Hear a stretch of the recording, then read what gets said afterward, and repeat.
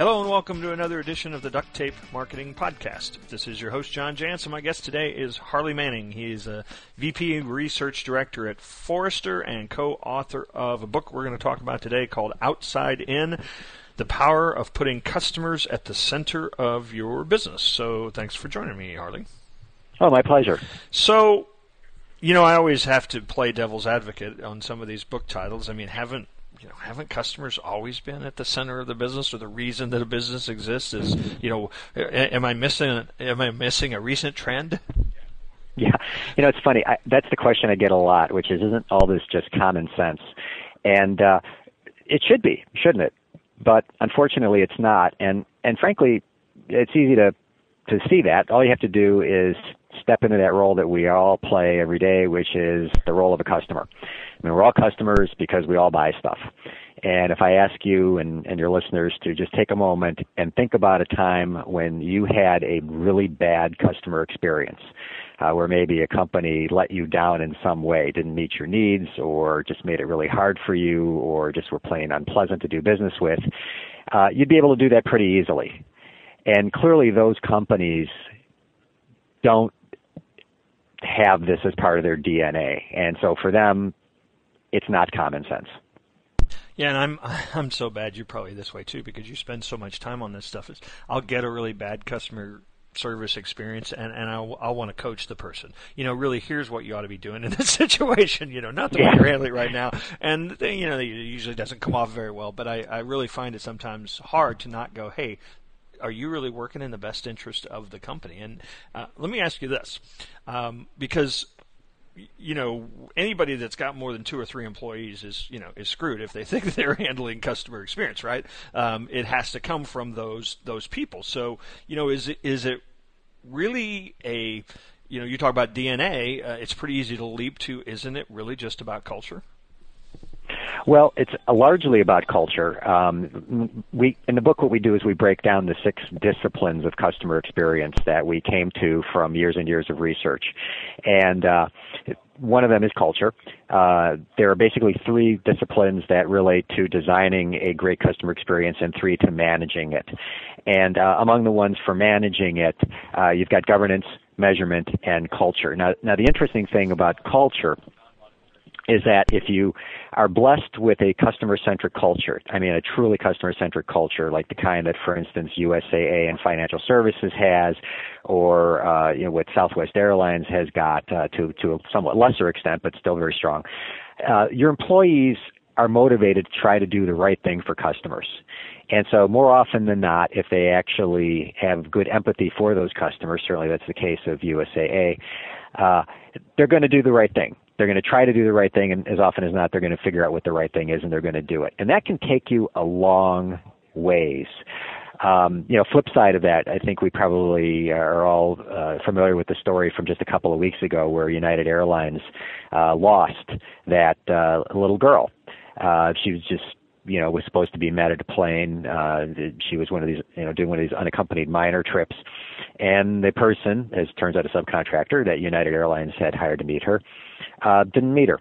And she asked repeatedly if someone would call the camp where she was going, the summer camp, if someone would call her parents, they wouldn't do it. Well, I mean, that's a failure fundamentally of culture. That's a failure of people to look at a customer in distress, in this case, a little girl, and say, the right thing to do is to stop what I'm doing and help this person right now. Now, that's a catastrophic failure, but we see lesser failures that happen all the time. And one of the people that we feature in the book, we do quite a case study on him, is Kevin Peters, who's the president of Office Depot North America. And he has been doing a huge transformation with Office Depot. One thing I want to zero in on here, though, in response to your question about culture, is he's been looking at the employees, and he said, it's nobody's fault, but for a number of years, we got in the habit of hiring people and focusing them on tasks like stocking shelves. And so we ended up hiring a lot of people who wanted to stock shelves, and that became our culture. And that's what we measured, too. Did you get the shelf stocked? That was your degree of success, right? Exactly right. Did you get the shelf stocked? Are the floors clean? All that kind of stuff. That does it matter? not the customers so much, not as much as finding the stuff that they want and getting it. And so what Kevin has been doing is retraining people, but also he's been systematically taking people who really don't want to help customers and helping them be managed out of the business and replacing them. Yeah, and it's really easy to say, and a lot of people do say it, but it really does come down to that what are we all about, kind of thing. And a lot of companies that have been very successful have really, whether it's about the customer or it's about, spreading happiness, or it seems to be something totally different than what the product or service really is. And I think that when companies really tap that and find people that are attracted to that, kind of why we do what we do, it sure seems to make decision making at the front line level a lot easier, doesn't it? Well, yeah, it does. And in fact, one of the things that we suggest in the book is that you take out your company mission statement and take a look at it and re-examine why it is that you're in business for the first place. Because just about every company mission statement somewhere has something about customers, whether you're there to bring humanity back to air travel, as JetBlue is, or whether you're there for to further the financial benefit of your members, as USAA is, or some of the other companies we profile. There's a customer somewhere in that mission, and companies lose sight of that. But if you just take out that mission statement and read it, you'll see, usually, almost always, a customer identified and a mission associated with benefiting that customer. People don't do that, though. I mean, so many of the people that will probably listen to this are working at large companies. When was the last time they took out their company's mission statement and read it and thought about it? Yeah, but I'll flip that around. I mean, part of the problem with that is because so many of those are just hollow words. I mean, there's no managerial decisions, there's no processes that are actually bringing that to life. And I think that it's kind of got to be both of those, doesn't it? It's great to have the plaque, but you've got to actually demonstrate it, and you've got to lead that way too. Yeah, absolutely right. So this is another big point of the book. Sort of the fundamental point of the book. It relates to what you just said. It's that customer experience leads to profits, but only if you treat it as a business discipline. So it's not enough to love your customers. We assume that you love your customers because without your customers, you wouldn't be able to pay your mortgage. But it's not enough to just sort of say, gee, I love my customers. You have to actually do tangible things about it. You have to have an understanding of what those customers want, need, what they perceive as being easy, what they perceive as being enjoyable. And you have to have a very explicit idea of what kind of an experience you want to deliver that's going to meet all those needs and wants and expectations. And that doesn't just happen. That requires you going out and studying the customers. And to your point earlier, when you actually then go ahead and implement that experience, however that experience is implemented, you want to have a measurement program in place that will tell you whether or not you're actually delivering what you intended to deliver.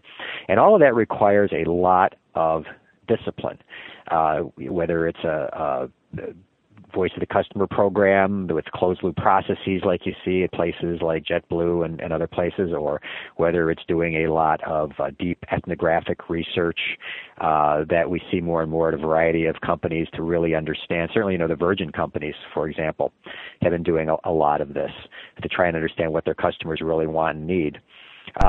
But that's what you have to do. You have to actually get out there and do very specific things, just as you would do in any other business discipline like marketing or logistics. Well, yeah, and I think, I'll take it down to the simplest level. Go out and be a customer of your business. I think some people would be shocked and horrified at the touch points and the gaps and the things that people do because it's more convenient for them, as opposed to being customer centric. But I want to go back to one thing that I think has really been probably a challenge in this area. I started off talking about, is this a new trend? And I think one of the things that probably makes this a trend is because I think the role of the customer has kind of changed. We used to say, here's what we've got, we'll educate you on it, come buy it, or we'll run an ad, come to our store, and now all of a sudden the customer has all these tools, first to block out the messages they don't want, but then also to share experiences. You talked about the little girl, getting lost, but how many examples do we have of single customers or small groups of customers actually literally bringing large corporations to their knees now because they can sort of out them, for bad customer experiences. Well, yeah, you put your finger on an important dynamic. So we characterize this as the age of the customer. Why? Very simple. We came out of a couple of ages where competitive advantage came from having centralized control, the age of manufacturing, the age of distribution. Then we got into the information age where suddenly, courtesy of the internet, people had access to information that they didn't have before. Now your customers literally can know as much about your strategy as your employees do because it's all out there. They can compare prices. They can compare product availability. They can compare everything. And they can also go on social media and they can get advice from their friends. And that advice carries more weight than all of our marketing. It's study after study shows that people find that the recommendations of their friends and the people in their networks much more compelling, much more believable than advertising and marketing. And so, yeah, the power has shifted. People can instantly find alternatives to you, and they can order those alternatives online on a mobile phone while they're standing in the middle of your store. They could open up an account and get rid of their bank. They can be unbanked. They can go to a digital bank. It is really staggering just how much that shift in power has occurred from the businesses to the customers. And that's why the only real path forward in this current age is to focus on understanding your customers and delivering a great experience that's going to make them want to do business with you.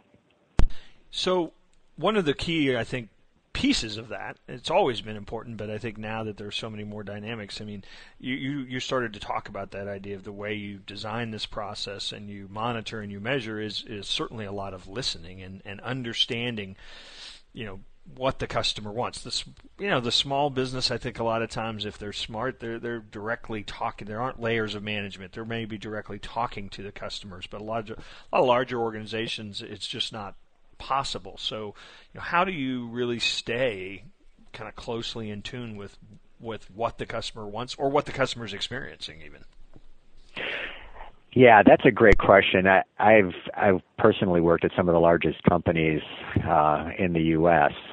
And yeah, when you walk into an executive office and that person is many, many levels away from a frontline customer and just really doesn't see them on a regular basis, it's very easy for them to get detached from what's going on. And so you can't leave that understanding and that attachment to the customer to chance. You have to put programs in place. Some of the things that we have seen work. One is having your executives sit and listen to calls, whether that's an hour that's reserved at an executive meeting where you just sort of have a live call piped in, or whether you go to the trouble of pulling together a sample of live calls every week to your contact center and putting that in front of people so that they can hear that. When you do the ethnographic studies I talked about, if you get out there and you videotape some of your customers trying to do some things, and then you bring some of that footage in and you show that to people on a regular basis, that helps connect them. I say take the CEO, give them a headset, and put their butt in the chair in the customer service center, and let them take live calls. We've seen that done, and it can be extremely effective. It's very easy sitting in your office to say, nah, that's not true, especially looking at a chart. When you actually hear the authentic voice of the customer, it's very hard to ignore that. I'll tell you another thing. I've seen this done a number of times, but it was first done, as far as I know, at Credit Suisse, is their CEO had a bunch of their executives, including their lawyers, fill out the forms that the customers were being made to fill out. And I've got pictures of it, actually. It's pretty amusing. You could just look at the expressions on their faces of horror and confusion. And so what happens when you do that, when you walk in the customer's shoes like that, is you immediately say, you know what, I think we can make these forms simpler. Yeah, why would we do this to anybody? Right, exactly. But, the underlying theme here is building empathy. Yeah, that's awesome. So if I'm in kind of the last few minutes we have here, if I'm listening to this, obviously I'm getting ready to rush out and buy your book, Outside In, The Power of Putting Customers at the Center of Your Business. But are there kind of the 1, 2, 3, here are the 3, steps to get an outside in shift started? Yeah, well, there are a few things that we recommend, and if you really want to just sort of get a transformation going, not just in your business but within yourself, there are a few things we'd recommend. One is some advice that we got, frankly, by studying Kevin Peters, president of Office Depot, who I mentioned earlier, and that's to simply go to your office and write down on a whiteboard or on a piece of paper, put it up somewhere where you're going to see it every day, these words: "I need my customers more than my customers need me." That's great.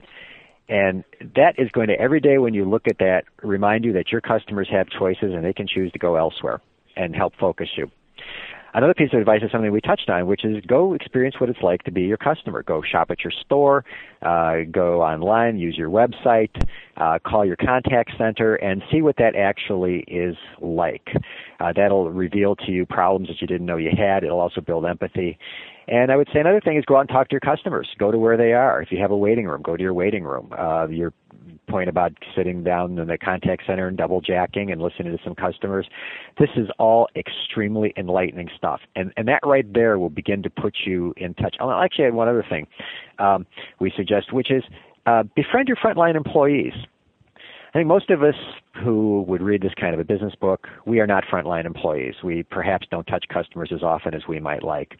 But your salespeople, your contact center employees, service technicians, those people see your customers every day. They pick up on trends. They often have ideas for solutions that they are dying to share if only someone would ask them. So ask them. Yeah, that point can't be emphasized enough. I think that companies that really understand that, I mean, you know, the frontline people turn into referral sources. They help recruit new employees. I mean, there's so many things that that they can directly do to impact the business beyond whatever job description is. Absolutely, and you want to understand their perspective. I know one of the case studies in the book, and we have a lot of them. It was really fun actually doing some of these things because we kept as long as we've been doing research in this, we still got some surprises. But one of the case studies is about a guy named John Beer who's in charge of customer experience at Charter, and he was brought in to help turn around Charter. They had a difficult restructuring, and cable companies aren't necessarily known for great experience, and they decided they were going to focus on customer experience. And one of the things he found when he came there, he was recruited from another company, was that they had developed this culture of compliance in their efforts to really just get things done. They were all about, get a directive, salute, charge forward, get it done.